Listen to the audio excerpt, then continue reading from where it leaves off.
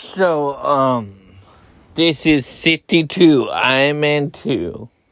62. I'm in 2. So, first of all, let me get to the review, and then I'm do the ranking, and then I'm gonna do the variant ranking. Yeah. I'm gonna do the variant ranking. So, I'm in 2. It's not a good movie. It's not a good movie. I'm into. It's just all over the place. Coming off 2 great movies that I like. I'm in an Incredible Hulk. I just don't like I'm into. So far, I'm into. It's just not a good movie. How can always the sequel to a good movie, a new era, like Jurassic World, a good movie. Jurassic World, good movie, a good movie.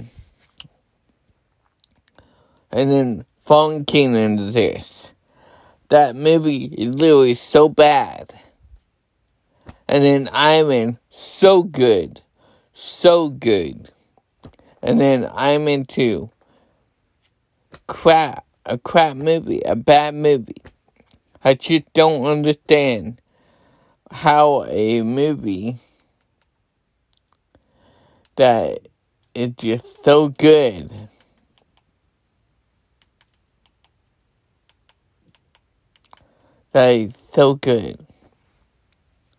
and then the sequel is just so bad.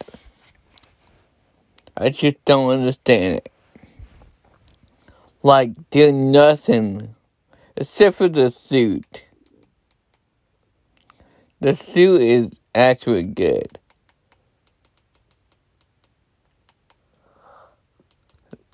The suit is good. The suit up is good. But that's it. And Pepper and Tony relationship. Yeah, I like Tony and Pepper relationship. But that's it. That's all about it. That's literally. Oh, and Dawn, the new actor who played Iron Man, War Machine for next 10 movies or so.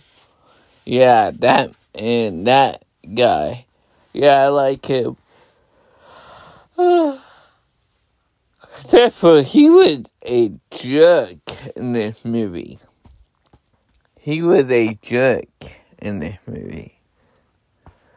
A jerk. Alright, so let's get to the villain ranking. Alright, so far, there is Whiplash, and Abomination, and Ironmonger. So far, here's my ranking. Abomination number 1, Ironmonger number 2, and Whiplash number 3. Not a good. So from this every MCU movie and TV show that I'm going to review, I will be ranking the villain. As you can see, we get a lot of villains. There are 26 or 28 movies. And, well, by the time I review another movie, it'll be 28. So, yeah, but 27